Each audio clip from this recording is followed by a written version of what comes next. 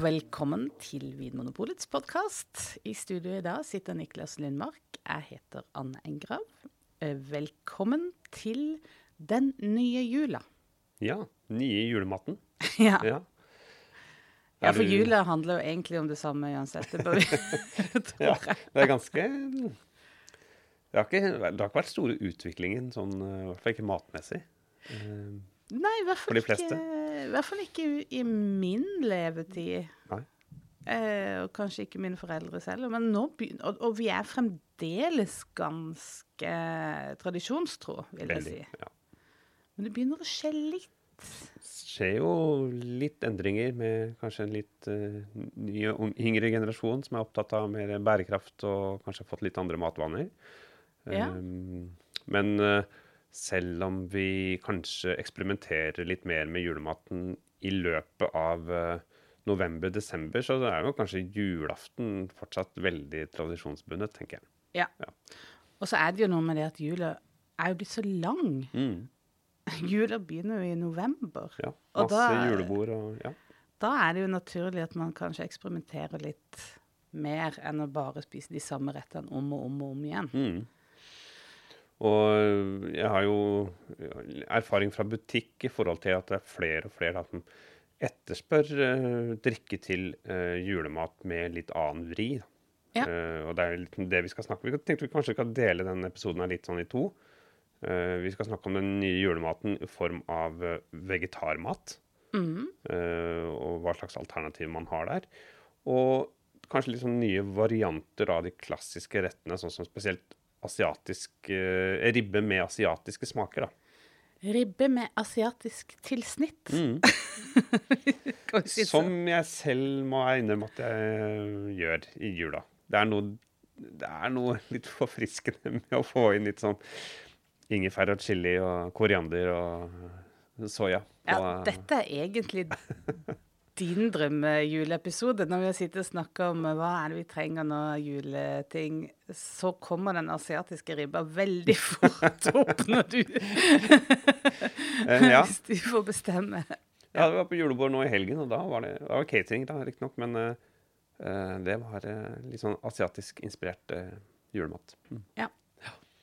Men la oss begynne med det uten kjøtt, for det jo blitt en økende trend, ikke en altså det jo ikke endret oss totalt, men det blitt helt tydelig flere som velger å droppe kjøtt og velge vegetarisk også I jula. Og faktisk så det jo, det har jo vært en stund, så det vel sånn at vi kan kanskje si at av den nye julematen, så den vegetariske julematen den eldste. Ja, veteran. Ja, veteranen, ja. Og da det jo spesielt dette her nøttesteika, som har vært rundt en stund, og som skal vi bare kåre det til den vegetariske julaften-maten. Ja. Det liksom stjerna, sånn sett. Og det veldig godt. Det kjempegodt. Ja. Jeg har smakt det som I litt forskjellige varianter, men jeg tror kanskje min favoritt den som sånn Wellington-variant, at det pakket inn I butterdeig. Ja. Det synes jeg... Ja, for det jo nøtter selvfølgelig, I nøttesteik. Det jo en sånn farse som lavet med nøtter og sopp og linsredd noen ganger, og en god del med krydder og sånn grønnsaksbuljong og sånn, for å få pakket den full av smak. Og mye ofte, sånn, fra de jeg har smakt, ganske sånn tydelig sånn julekrydder med nellik og litt sånn kanel har det vært noen ganger. Og, så det smaker jul. Ja. Litt sånn dype, litt jordlige aromaer. Absolutt. Og så serveres det jo som vanlig, holdt jeg på å si, med poteter og grønnsaker og brun saus ofte. Så det jo, det setter jo mye av tonen, disse brune, dype tingene. Også det som denne farsen lager seg ofte liksom stekt eller ristet nøtter, sånn at du får litt av den der majar-stekeskorpe-effekten da. Og hva ville du tenkt til, dette en hvitvinsrett eller en rødvinsrett, Anne? Altså, da vi prøvde dette, så konkluderte vi, da var vi en liten gjeng, som konkluderte med at dette en hvitvinsrett. Og det handler om at det en rett som tar egentlig endrer vinen på den måten at den demper litt fruktigheten. Så hvis du har en fruktig rødvin, så blir den mindre fruktig når du drikker den sammen med maten. Ja. Og det gjør at spesielt sammen med rødvin, så kan det bli mye sånn struktur du sitter igjen med. At det blir trått, rett og slett. Og grovt. Så det var noe med de munnfølelsen som ikke funket så bra, og så var det kanskje ikke sånn aromamessig så var det kanskje litt sånn langt ut på siden med rød bær og den form for aroma som man finner i rødvin. Kanskje med unntak av litt utviklet rødviner som har fått liksom mer sånn tørka frukt og litt noe sånn nøttaktig, litt jordlig. Ja. Det kan funke. Men ellers så ville jeg ha valgt hvitvin, egentlig, til dette. Når du beskriver den retten med liksom det soppaktige, majar og nøtter og sånn, så fikk litt lyst på en litt sånn musserende vin, champagne med tydelig sånn autolyse, at det ligger lenge på gjærrestene. Ja. Det må jo funke det også. Selvsagt. Det jo blitt nesten sånn der parodi at vi alltid ender opp med det. Men det har utrolig matvennlige egenskaper da, akkurat den vinstilen der. Og i det panelet som vi prøvde denne nøttsteken, så var det var den som gikk seieren ut. Ja. Den har såpass robuste aromaer når du har liksom den der utviklingen som kommet fra sånn lagring. Ja. De aromaene, de blir værende. Det blir ikke tatt på sekket, sånn som en fersk frukt kan liksom forsvinne litt sammen med sånne dype smaker. Og det liksom kompleksitet der som spiller opp mot en del av aromaene i maten, og det nok konsentrasjon. Og forfriskende syrlighet. Så her var det mye som stemte. Så en autolysepreget champagne. Og hvitvin da? Sikkert. Det her fatlagring sånn en liten nøkkel, synes jeg. At den har, eller bermelagring, altså lagring på gjærrester. Altså tid og litt sånn påvirkning av fat. Det synes jeg gir, igjen, en aromatisk match. Og Chardonnay har gjerne litt sånn liten sånn fedme ofte som egner seg til en sånn rik rett som dette egentlig da. Så en fatlager Chardonnay. Det et godt valg. Ja. Men Riesling, som mer den fruktige stilen da, det kan også funke, men da vil jeg hatt igjen gått for noe litt utviklet. Sånn at det noe som litt mer enn fruktighet her. Litt sånn som vi har anbefalt til mye av det andre julematen også. Litt sånn moden, litt utviklet Riesling. Ja. Men fatpreget Chardonnay med litt nøttaktige liksom broen mellom det majar-preget og fatpreget, det fungerer jo ofte veldig godt. Ja. Det veldig lekkert. Men hvis du skulle anbefalt noe rødvin da, det...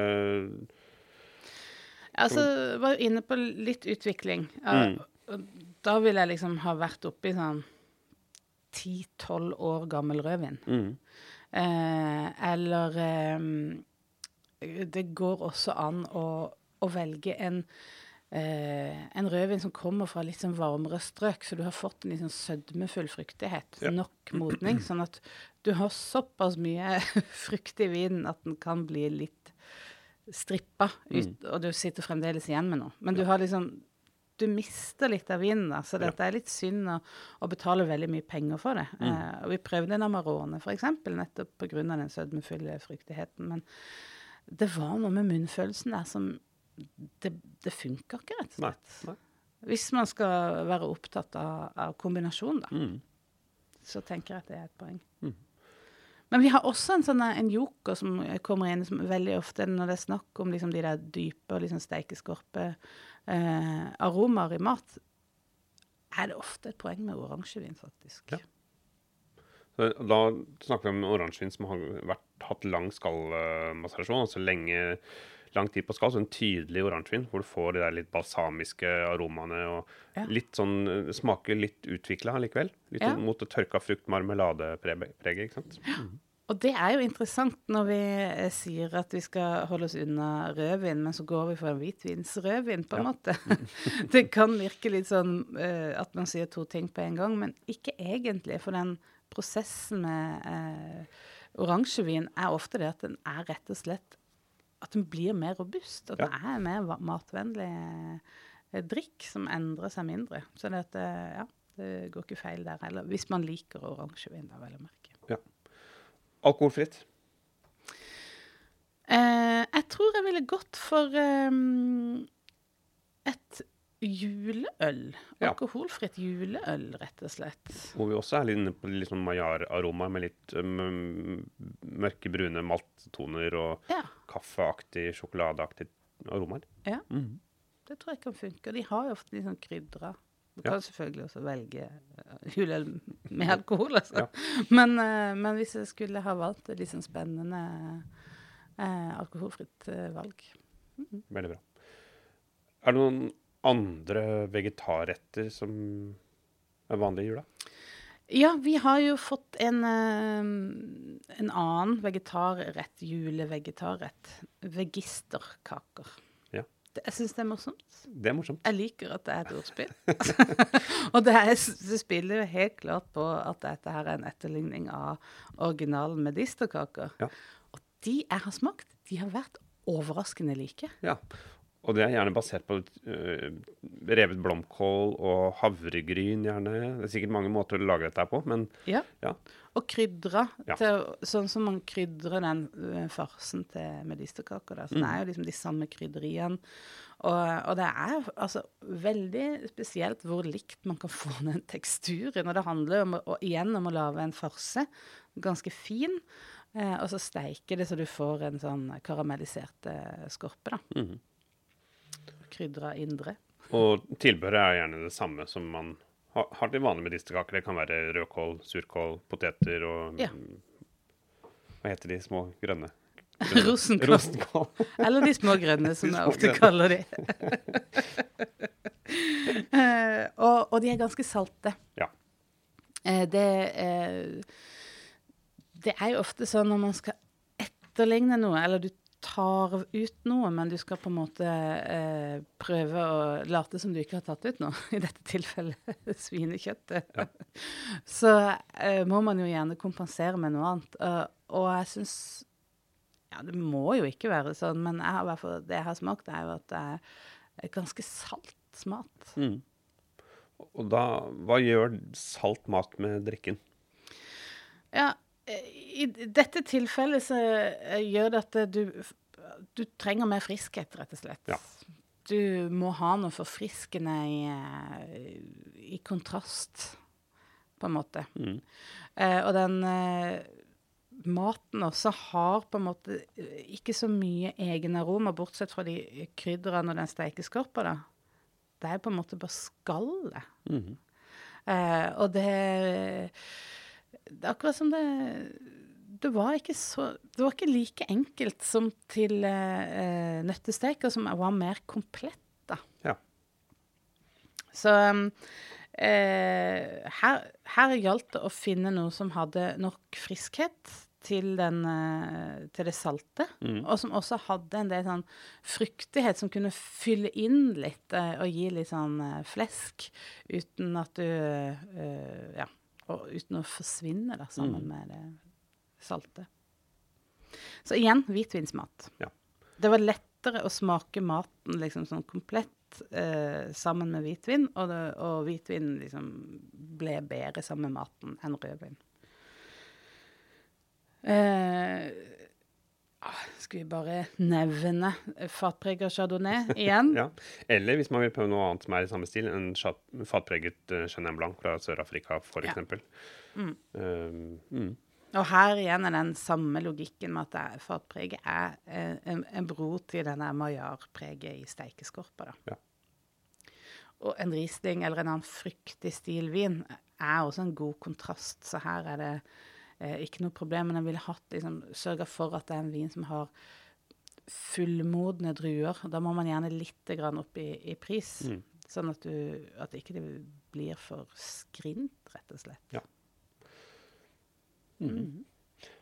Jeg tenkte også nevne, for vi har jo hatt noen prøvinger med vegetarmat også, så hvis man har lyst til å liksom lage festretter med noen vegetarretter, så har vi noen kjempeflotte oppskrifter som har vært i Vinbladet. De ligger nå på nettsida vår.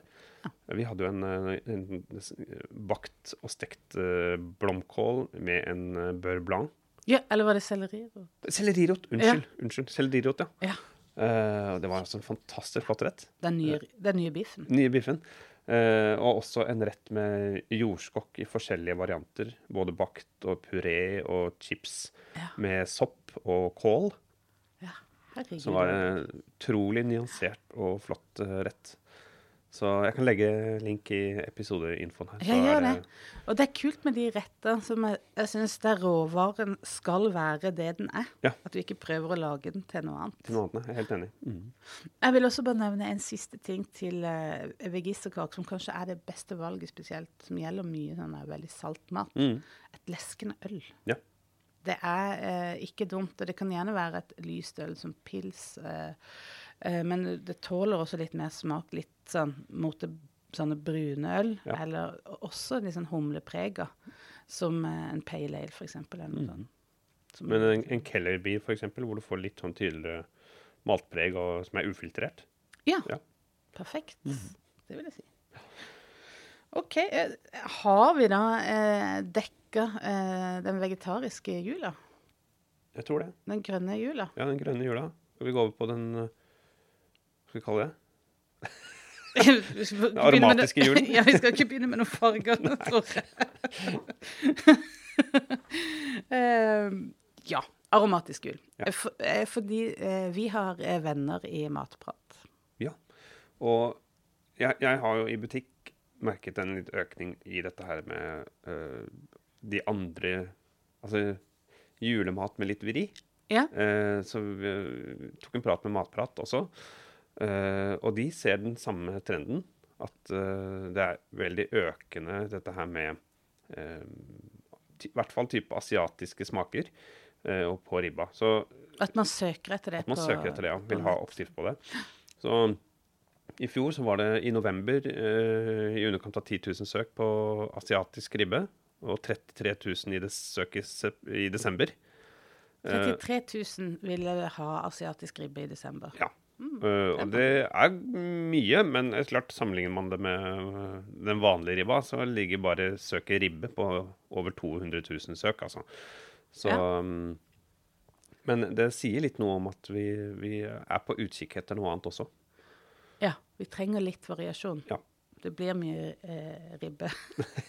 Ja, og jeg lager ofte asiatisk ribbe i juletida, eller også gjør det med restene, for eksempel etter julaften. Det er begrenset hvor mye jeg orker av det klassiske julematen. Det er så søtt. Det er søtt, og det er fett.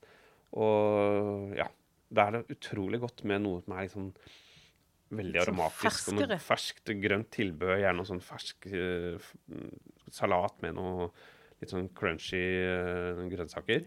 Ja, beskriv en asiatisk ribbe. I hvert fall sånn som jeg lager den, og sånn som jeg har skjønt mange lager den, er jo da, det er gjerne preget av soya, enten som en sånn, at det er en del av skyen, eller at det er en slags glaze som man tar på. Det er gjerne ingefær, hvitløk, chili, koriander. Men det kan også være noe mer litt sånn kinesisk, noe sånn Five Spice-aktig variant, eller ja. Litt sånn innkokt. Det kan også være litt søtlig. De er ofte ganske søte. Så, honning kan også brukes. Men det smaker, det er kanskje litt mer punch, og klart ribbe er jo en stykningsdel, svineribbe er en stykningsdel som brukes over hele verden. Italienerne lager porchetta, kineserne lager litt sånn sursøte svineretter.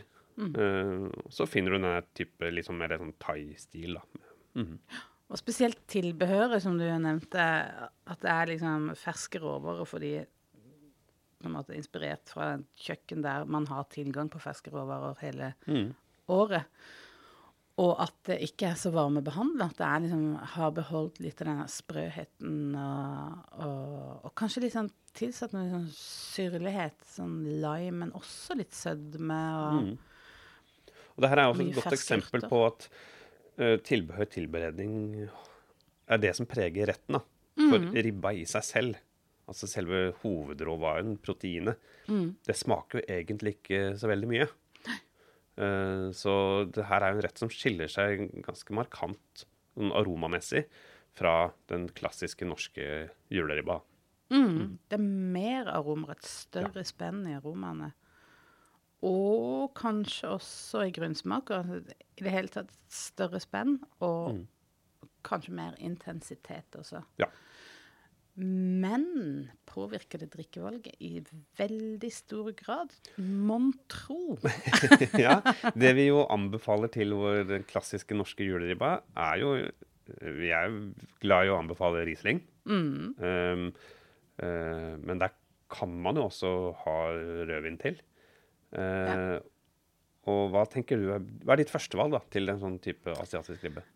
Altså, lite oppfinnsomt, men jeg tenker veldig fort Riesling til en sånn matrett. Og det handler jo om fruktighet. Det sier vi jo ofte om juleribbe, den norske varianten også. At det fruktighet vi ute etter. Så sånn sett så det mye likt, selv om det smaker helt forskjellig disse rettene. Ja.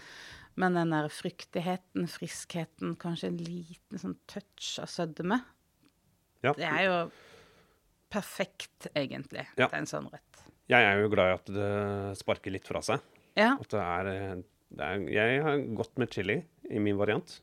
Ja, jeg har smakt din hot sauce. Den ganske sint. Ja. Men veldig god. Ja. Og aromatisk. Så, og det klart at med chili, det jo kanskje det som påvirker drikken aller mest av alt vi spiser. Da det vanskelig å smake så mye igjen.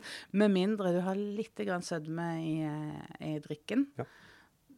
Da det plutselig lettere å smake drikken. Da. Så det veldig sterk mat, så må du nesten ha litt sødme, hvis ikke drikken skal bare bli helt borte. Da. Ja. Det spesielt vin. Da. Mitt første valg ville vært en fruktig norsk sider med litt sødme. Se det, ja. Det ville det kanskje vært til juleribba også. Ja, kanskje. Der jeg svak for en utviklet Riesling, må jeg si. Men, ja. Men det noe med det, den type asiatiske varianten for meg en sånn, et lite sånt avbrekk, hvor du får noe som litt freshere og ferskere, og det synes jeg også sider på en måte representerer. Da. Det noe der lette, fruktige, perlene, Ja, ferskhet jo på en måte et stikkord her. Men også hvitvinstruer som Pinot Gris kan være, det jo egentlig en sånn kjempegod asiatisk matdrue, hvis man kan generalisere så mye. Men alt som litt sånn aromatiske, sånn, de urtene og krydderne du var inne på, det en eller annen sånn merkelig forbindelse til Pinot Gris som gir den et slektskap der som veldig godt sammen. Ikke like mye syre som I Riesling, men allikevel veldig godt. Ja. Blender seg kanskje litt mer inn. Vi snakker jo ofte om oransjevin til julemat, og jeg synes også det kan spille en rolle her, men kanskje ikke den tydelige oransjevinen som vi snakket om på nøttesteika, som med det balsamiske og litt sånn utviklet, men oransjevin på aromatiske druer, sånn som gewürztraminer, muskat, torrontés eller noe I den stilen. Så det masse aroma som på en måte blir som korianderkasten på retten. Det synes jeg kan være et spennende valg også.